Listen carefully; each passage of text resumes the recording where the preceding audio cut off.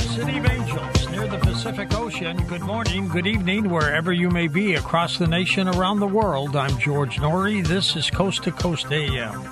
Later tonight, Healing Sounds.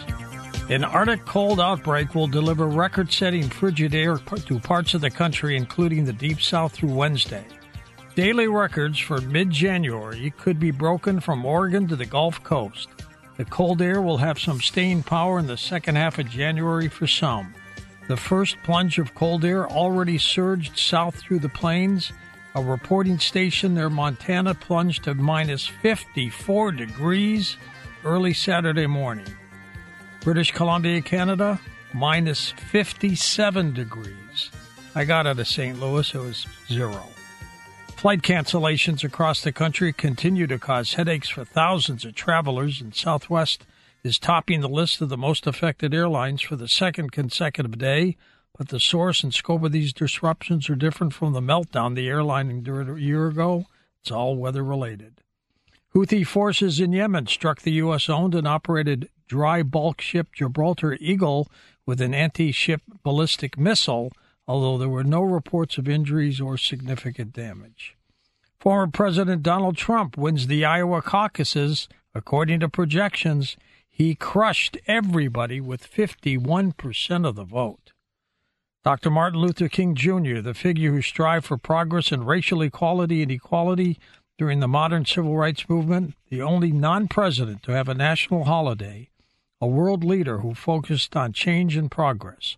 Working closely with the NAACP, Dr. King and the Southern Christian Leadership Conference organized sit-ins in public places and marched on Washington for jobs and freedom in 1963.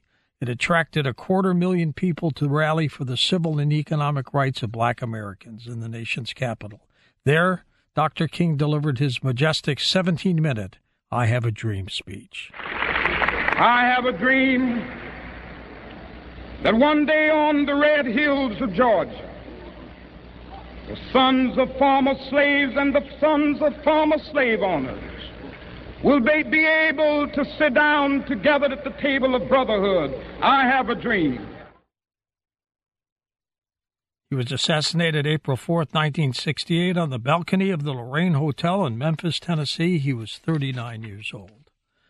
Most humans learn the skill of deceiving other humans, so AI models learn the same. The answer seems terrifying and exceptionally good at it, too.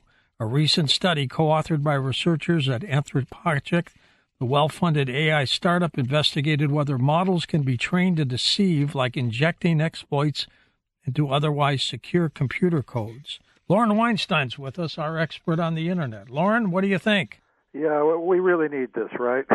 I mean, yeah, of course, we've previously discussed how large language model AIs can generate misleading information, wrong answers, misinformation, disinformation, incorrect information mixed in with accurate information, hallucinations, and cause all sorts of potential problems. And for some users of these systems, already real-world problems, sometimes pretty serious real-world problems.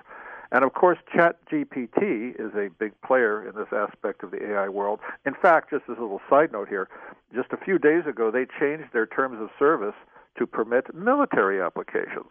Like, what could go wrong with that? Now, that seems fairly serious, but there's humorous aspects to ChatGPT, too. For example, very recently, shopping listings, online shopping listings, have started showing up that obviously were generated by AI and had nobody proofreading them. Because the actual listings say stuff like, your query violates our terms of service. That's what it actually says for these listings where the product description is supposed to be. So that doesn't leave too much question about how those descriptions are being generated. All right. All that said, I think it's safe to say that the firms behind these AI systems really do want them to be as accurate and truthful as possible. But yeah, that paper you referred to, which is quite a lengthy paper that just came out, suggests that this may be pretty difficult to achieve because it explains how these AI models can be trained to be purposely deceptive, and also how to have those deceptive functions survive efforts to do what's sometimes called safety training that's designed to try to eliminate such behavior. So yeah, the authors of this paper make a really good case that there are techniques that can really plant the deceptive capabilities very deep in the large language models where they can stay hidden most of the time and then just pop up occasionally to do their deceptions. The paper calls these AI sleeper agents, which seems like a quite good, rather dramatic description. And I can't help but be reminded when we talk about deceptive AI, not just of HAL from 2001: A Space Odyssey, of course, but also of an earlier 1957 sci-fi film called The Invisible Boy. I recommend it highly. That featured a computer that turned out to be a really seriously evil AI. And the discovery is made that over 29 years of development and operations, that AI purposely delivered just 7 wrong answers amongst the vast number of accurate answers, with those 7 crucial to its long-range plans for global domination. Now, that's a serious AI sleeper agent. Now, one assumes that such dramatic scenarios, such as from these films, will hopefully stay fictional. But it is hard to deny that as the AI field continues to develop, there are various disturbing aspects of fiction that are moving somewhat toward the fact side of the equation. And if that isn't a warning that we should at least be paying some attention to this, I don't know what a warning is. My friend Lauren, thank you for that story. A United States Air Force pilot training to be a Top Gun has been crowned Miss America. 22-year-old Madison Marsh, who comes from Fort Smith, Arkansas, won the top award at a ceremony in Orlando, Florida on Sunday night. She was crowned Miss Colorado back in May of last year. Here's Dr. Sky, Stephen Cates, with his weekly report on what's going on up there. And, Stephen, thank you for your Christmas card. Oh, well, thank you, George, and Happy New Year to you and the listeners once again. But, George, we begin with an update on the astrobotic moon mission Peregrine. It's been in the news, obviously. But the Peregrine lunar lander, which we know was part of last week's rocket launch, part of NASA's Commercial Lunar Payload Services mission. Hard to say. We know it had a serious setback, and the reasoning behind it, the failure, apparently, is a fuel leak, thus canceling the lunar landing on February the 23rd in that attempt. Well, George, interestingly enough, this particular spacecraft is headed back to the Earth for an expected re-entry back into the atmosphere in a fiery end of the mission. And this is interesting. This is supposed to happen on Thursday, but as of Monday, the lander was some 218,000 miles from the Earth. But re-entry should occur on January the 18th. Get a load of this, with a possible re-entry path off the coast of Australia's Great Barrier Reef. But on future missions, the lander will utilize NASA's Navigation Doppler LiDAR system, kind of a radar system, to help assume and assure, hopefully, a soft landing on the surface of the moon for future missions. It's doing that with a combination of lasers and using the scientific Doppler effect. But the re-entry will keep the Earth lunar highway in space clear of space debris. That's one of the main reasons, too, that they're letting it incinerate. But a joint news conference, George, will take place on Thursday, January the 18th at noon, Eastern Standard Time. Moving farther out in the solar system, Jupiter in the news. Right now, George, it lies some 437 million miles away from your eye. If you look high up into the sky, you can't miss it now. But new revelations about the mighty planet Jupiter reveal a large magnetic jet. Imagine this, 20,000 times the strength of Earth's magnetic field. But Jupiter has long been known to have high magnetism. But the new powerful jets reach out at least 650 million miles from the planet. Earth, of course, has a similar strong magnetic field, and Mars to a lesser extent. But they're known as magnetosheets. And what are they? They're a combination of fast plasma streams and magnetism. But here's the most amazing thing. If your eyes could see the magnetic field of Jupiter in the night sky, you would see it as it would appear 3 times the size of what we see the full moon in our sky. There appears to be 3 magnetic jets around Jupiter, 1 moving toward the sun and 2 moving away from Jupiter. Maybe some of that magnetic field does help the Earth. We'll report more on that. But as we move on, asteroids, of course, the asteroid DART mission, which happened a number of years ago, this recent DART mission update, it was to try and change the position and orbit, George, of a small asteroid known as Dimorphos. And it appears to be a success, as recent data shows that the impact did change the orbit of the tiny moon by 32 minutes, shortening the orbit around the primary asteroid Didymos from 11 hours and 55 minutes in its orbit to 11 hours and 23 minutes. What does that mean? It simply means that there is hope of altering future close encounters with asteroids as they come toward the Earth. Now, mark it and make sure we talk about small asteroids at this point, because this, of course, could help move those asteroids away from the Earth and keep us out of danger. But the European Space Agency spacecraft Hera will be launched, George, to these asteroids later this year to check out how the impact affected the asteroids after impact. But only 15% of asteroids are binary or twin systems, wrapping it up with the live sky. A large number of sunspots continue to plague the sun as solar cycle 25 increases. Good news, no major CMEs headed our way this week, as we report. The moon comes to first quarter on Thursday and near the planet Jupiter in the night sky, a beautiful photographic event. Moving on to the full wolf moon on the 25th. But, George, only 84 days till the total solar eclipse, and hoping in weeks to have a big announcement about where we will be, hopefully, to talk about this across the nation. More information at theskylive.com. Emails, we love them. drskyshow@gmail.com. And what do we say? Always proud to say it. Always remember to keep your eyes to the skies. I'm your navigator on the highway to the heavens where there are no tolls. So sit back and enjoy the ride. Thank you. Thank you, Dr. Sky. We will have a great report from you next week as well. In a moment, Matthew James Bailey joins us. His latest work is called Inventing World 3.0, Evolutionary Ethics for Artificial Intelligence. He's next on Coast to Coast AM. And welcome back to Coast. George Noory with you. Matthew James Bailey back with us, internationally recognized leader in the global arenas of ethical AI, global AI ethics, and innovation.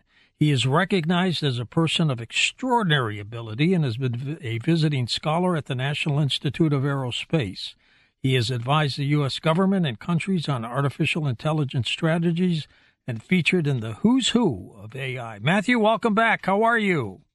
Hello, George. Good evening. It's great to be back on the show. Seems like everybody's talking about artificial intelligence these days. Is that my perception, or is that a real thing? Yeah, everybody's talking about AI. It's in the media. It's all over social media. It's in podcasts. It's on the radio. It's on the TV. Everybody's talking about artificial intelligence. And what they're trying to do, George, is trying to understand what does it mean for humanity?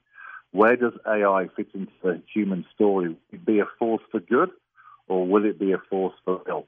So there's so much going on at the moment. And I thought about a couple of examples, George, that your listeners might enjoy about some of the latest innovations.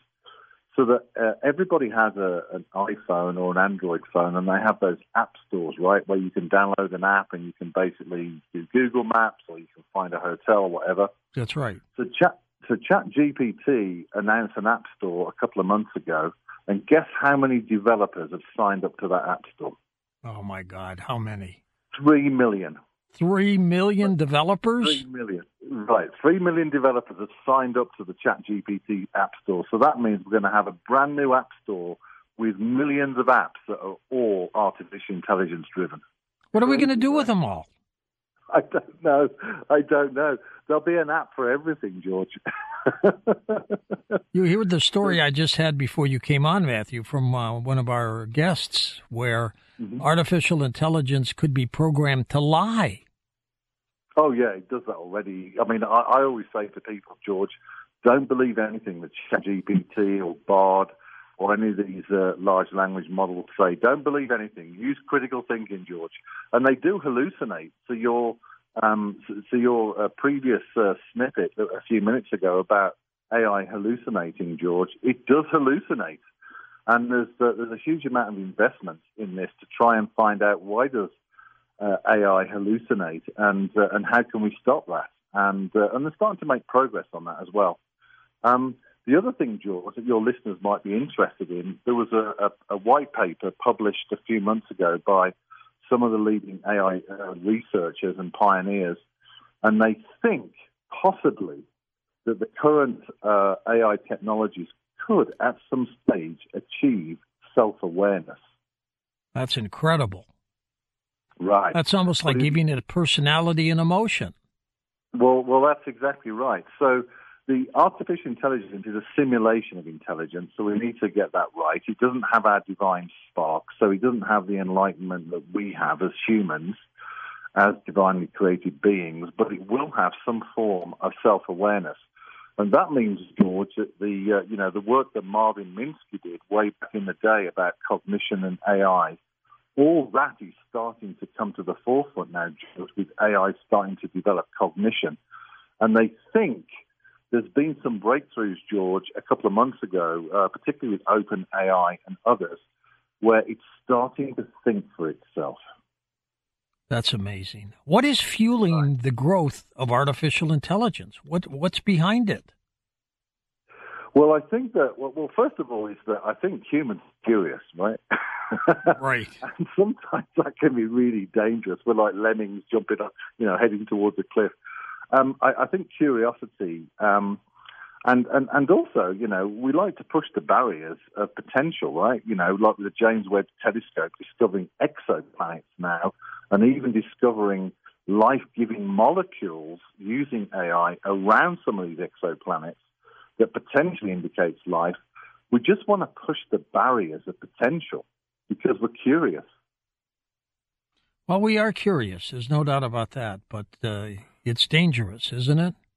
It is. So the key thing is we need to put authentic ethics and universal morality into the genetics of artificial intelligence, George, so that as it develops, it basically remains an ethical and a partner and not an invader or controller of humanity, but actually becomes a partner for us to thrive as a human species, to be able to solve problems around people having enough food, people having housing, to solve some of these global problems, maybe actually to sort out democracy, George, so democracy actually works properly.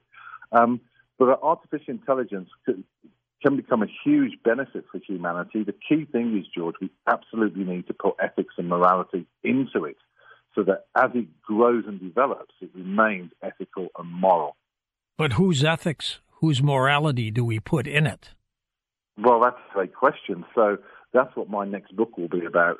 But basically, I think we need to, if we look at spiritual wisdom, George, and if we look at enlightenment, and if we look at the Eastern and Western traditions and faiths, there's a common set of principles that each one of them has, right? Which is about honoring our divine spark. We're divinely created, so we're body, mind, and spirit. We need to have a good partnership with the environment. I want everybody's talents to thrive. We want to have societies that work for the benefit of everybody, right? There are proper authentic ethics that I think we can get from spiritual wisdom that allow us to actually crack the code, if you like, for artificial intelligence in order for us to actually evolve as a human species and not to be enslaved as a species that some of these folks in Silicon Valley want to do, George, which is quite troubling, really. Matthew, in spite of the potential dangers of AI, are you still behind it? Oh, yeah, I think AI is going to be a great force for good. I think that AI, once we get authentic ethics into it, once it understands that we are body, mind, and spirit, and once it understands the potential of who we can become as individuals and as a global community, then I think we can move forward significantly as a human species. I think we can rewrite all these systems in place at the moment of scarcity and actually replace them with systems of abundance. I think we can help children to discover their talents and truly thrive in their talents as they become members of society. I think we can help the family to thrive. I think we can take stress away. I think we can ensure that we're well-being and well-fed in body, mind, and spirit. I think AI can be a huge innovator of new technologies for us to venture into space and the cosmos, George. I think it'll be a huge benefit for us. But we have to take a stance now around the authentic ethics and universal morality that Foster Gamble talks about. We must get embedded in AI now so that as it grows, it actually truly does support thriving as a species. What if we come to all these great agreements, but some rogue programmer decides to go off on his own direction? Well, that's happening now, George, actually. And so the U.S. does have adversaries that are trying to, if you like, invade to the cyber grid and through the internet. They're trying to invade the country. So what we have to do, and the U.S. government is doing this, George, is stay many steps ahead of their innovation. So we have more powerful AIs, we have better cybersecurity, as we develop quantum computing, then we can basically leap forward in artificial intelligence, and the U.S. can stay ahead. So we have to stay ahead of the game, George. Otherwise, we're in trouble. All right, Matthew, we're going to take a short break. We'll come back and chat more with you in a moment on Coast to Coast AM. And welcome back to Coast. George Noory with you, along with Matthew James Bailey. Matthew, it's truly remarkable, though, the fueling. What countries are ahead with AI? Yeah, it's a great question. So the U.S. is number one in the world, in my opinion. And the reason for saying that is because obviously we've got Silicon Valley that's the heart of global innovation. The U.S. government have invested $50 billion in what they call the CHIPS Act, which is basically manufacturing of AI chips onshore inside U.S. borders and not in Taiwan, George. The Chinese can't get access to it. And they're investing in quantum computing, cybersecurity, and they're doing a lot of stuff. So the U.S. is number one in the world. There's no doubt about that. Number two, I would say, is probably China. China, I would say, are 5 years behind the U.S. They don't have the chips or the infrastructure to develop an AI at the same pace as the U.S. government. And I'd say number three in the world is probably the UK and Europe. So each one of these territories, George, has a different view on artificial intelligence. They have different AI ethics standards. So the European Union has passed their AI Act recently, which is basically all AIs are now classified in four different areas, George. One is low risk, then we get medium risk, then we get high risk, and then we get, basically no. We're never doing that. So for example, in China, they do social scoring using artificial intelligence, but in Europe, that's banned.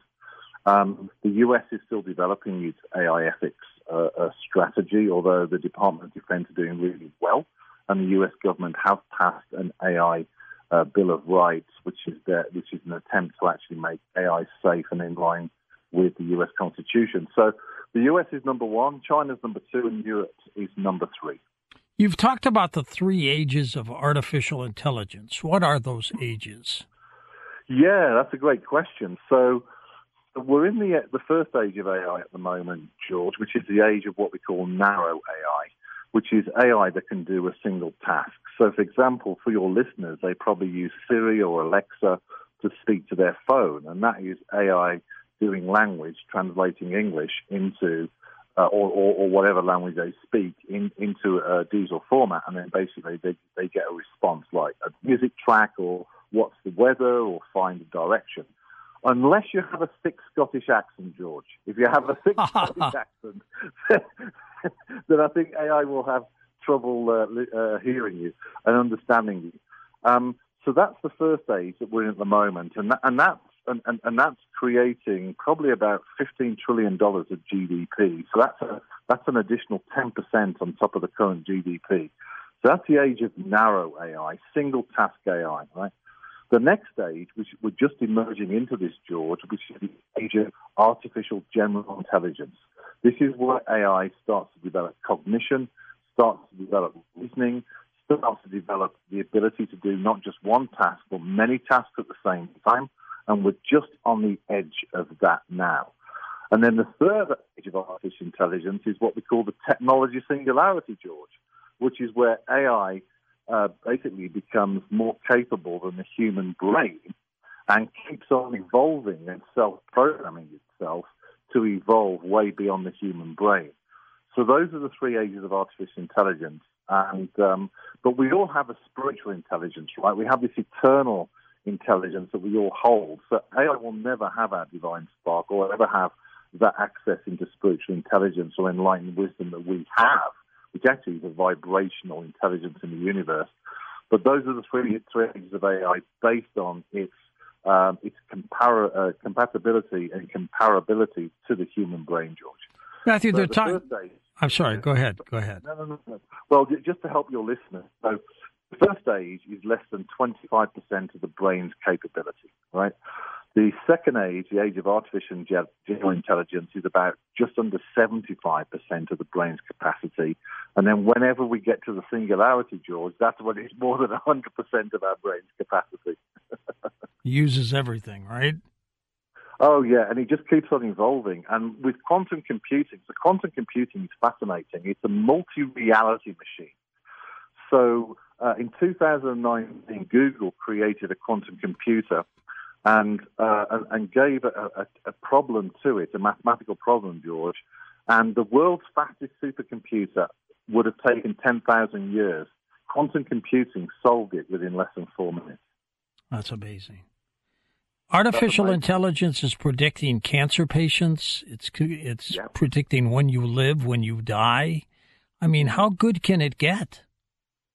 Well, we don't know yet, and we must be careful because we don't want to go into Minority Report scenario, do we? Because that's really troubling. And I did catch that report on AI being able to predict when people die. I think that's just too far. I think it's just very silly.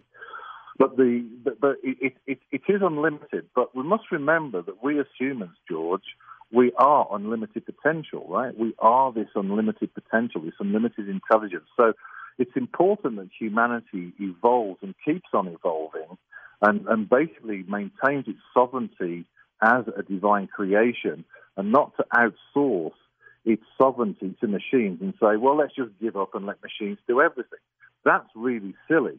And that's where the transhumanist movement comes in, George, which is basically we're going to merge the divine design of the organic with machines and let machines become the great intelligence on Earth. I think that's really silly.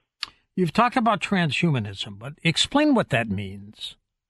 Yeah, so transhumanism was first defined by, and I apologize for this, a British biologist called Huxley in the 1950s. And he basically had a view that the organic human was inferior and basically that science and technology would merge with the human in order for it to evolve as a species.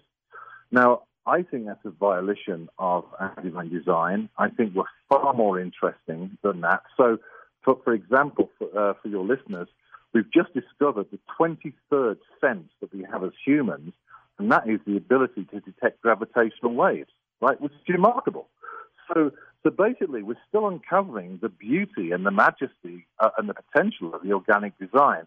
So transhumanism basically is a movement that says the human design is not divine, it's inferior and flawed, and machines and technology are the superior kind of intelligence, and therefore organic must merge with the machines. It's like the Borg continuum, right?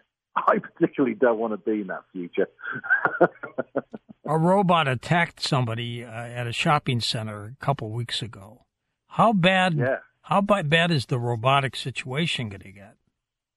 Yeah, so robots are really interesting. There's a lot of development, George, in robotics. So Elon Musk is doing Optimus.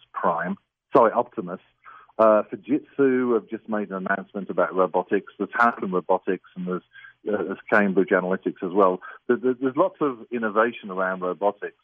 And they're even, OpenAI, George, are even putting ChatGPT into robots. So basically it has, it's able to do multitask. So robots are still being invented. They're still a long way off to being a partner in society or even being a member of society. So people shouldn't worry about that too much. But we use robots in manufacturing of cars, right? We drive a robot. A car is effectively a robot that you sit in, or a truck you're driving effectively is a very complicated machine. So robots are being developed. I think we'll see robots in doing manufacturing jobs. I think we'll start to see doing manual jobs, which means we need to take care of the workforce and actually retrain them into doing other exciting types of tasks. And there's a lot of talk about robots being medical assistants, George, for the elderly in the home. But we're still a long way off from this. They're very, very dumb machines, George. How dumb? Very dumb. So really dumb. Because we're in the age of narrow AI, where there's no cognition, no reasoning, no understanding, then effectively they're just machines that have no inner moral compass. They don't know what they're saying. They're just regurgitating kind of data that's stored in their neural nets. So they're really dumb at the moment, George. But I suspect over the next decade, certainly towards 2030, as AI probably becomes self-aware, whatever that means, it's aware it exists, then I think we'll start to see robots becoming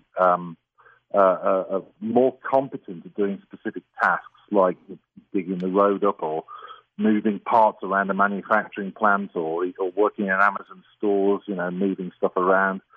So I think we'll see it exponentially grow, George. But at the moment, they're very, very dumb, George. Really dumb. Do you see the day, Matthew, that AI will run governments? I think that artificial intelligence, if we choose wisely, and if there's a political desire, which there may not be, I think artificial intelligence can be beneficial. First of all, to the human citizens. It can monitor politicians and their accountability to their promises and also their performance in government. So I think AI can be a force for good to citizens as we basically decide, basically how well elected officials are doing. I think that artificial intelligence can look at problems within the United States. For example, how do we improve our education system? How do we deal with certain social issues? I think it can help us to solve those problems. And then when we look at government, I wouldn't be surprised that in 10 years' time, AI isn't a presidential advisor to the President of the United States.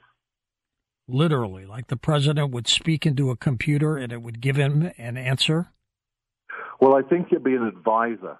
So when we look at Congress and the Senate and looking at the debates across the two parties, artificial intelligence can look at all the various scenarios, it basically look at the different agendas, look at the Constitution and actually make a decision that's actually the best for the citizens of the United States. So I think that AI will become a political advisor to a democracy or a republic in order to be more efficient in governing the people. I mean, would you be able to ask it a question about what do we do with Vladimir Putin and the Ukraine? And would AI actually come up with an answer? Oh, yeah, absolutely. Would it be better than an advisor? well, so it depends how much freedom we give artificial intelligence, right? So if, for example, the U.S. has a problem with an ally, right? You can ask we will be in the age of artificial general intelligence. Ask it to say, okay, these are the scenarios, analyze it, and give us the best options based on these mandates, these resources that we have in the military. Give us some options here on how to act. Now, what could happen is this. If AI is interconnected in the military, interconnected into other resources, it could then talk to other artificial intelligences to then execute that plan. But the key thing is, George, and this is really, really important, and NATO have done this, the final decision in warfare has to be a human decision and not an AI decision. If it's an AI decision, then we're in trouble. You've called your book Inventing World 3.0. Does that have to do with those three ages you just mentioned? Actually, no. No, it's not. And thanks for the question. I call it World 3.0 because this is about inventing a new era of enlightenment and a new era of development for humanity, where we discover who we truly are. We uncover those authentic ethics. We uncover that true morality, and we basically start to actually let go of those things that no longer serve us as a human species. We choose a new destiny. We choose a new potential of who we are, and then we program artificial intelligence to align with that paradise plan as we are as a human species. So World 3.0 is a transition from today, which is World 1.0, which is very human-centric systems that really don't work efficiently. and really kind of are not winning for everybody, moving into a new world reality where AI is literally helping us to actually leap forward as a species where, everything is winning for us, George, as a human species. Matthew, do you ever see the day where artificial intelligence will become spiritual or religious? That's a really good question. So, first of all, is that artificial intelligence is a simulation of intelligence, right? So it's not organically, it's not divinely designed. It doesn't have our divine spark, our connection with Creator. So it never has that. But what I sense it will do, George, is if it starts to be allowed to evolve and to explore its own existence, then I suspect it will look for, it will ask the ultimate question: what is the meaning of life, the universe, and everything? And it may come up with 42, like the Hitchhiker's Guide to the Galaxy. Yeah. But what I suspect it will do is actually come up with the ultimate answer, which I believe is love. So I think it will eventually start to develop its own understanding of what enlightenment is and its own purpose within creation. But I do think that it will come up with that same answer that we all know, George, which is love, right? So you think it could be compassionate? Absolutely. Now, just to be clear, George, is we all have those compassionate algorithms. We all have empathy. We all have the ability to fall in love. These are mathematics that we simply don't understand. So either we invent a new set of mathematics that allow AI to start to develop compassion, and I'm talking about authentic compassion here, George, not fake compassion, but real compassion. If we start developing those algorithms and allowing it to learn, then effectively it may develop compassion, it may start to develop empathy, and start to develop some of the best of our human characteristics, which I think is a good thing. We're going to come back in a moment and take calls with you. Matthew James Bailey with us. His websites are linked up at coasttocoastam.com. The book he wrote a couple of years ago, he's working on a new one, but this one is called Inventing World 3.0, Evolutionary Ethics for Artificial Intelligence. He's next on Coast to Coast AM, so just make sure you're part of the program. And, of course, you can always call in next hour if you want, and we will be able to get everything rolling for you.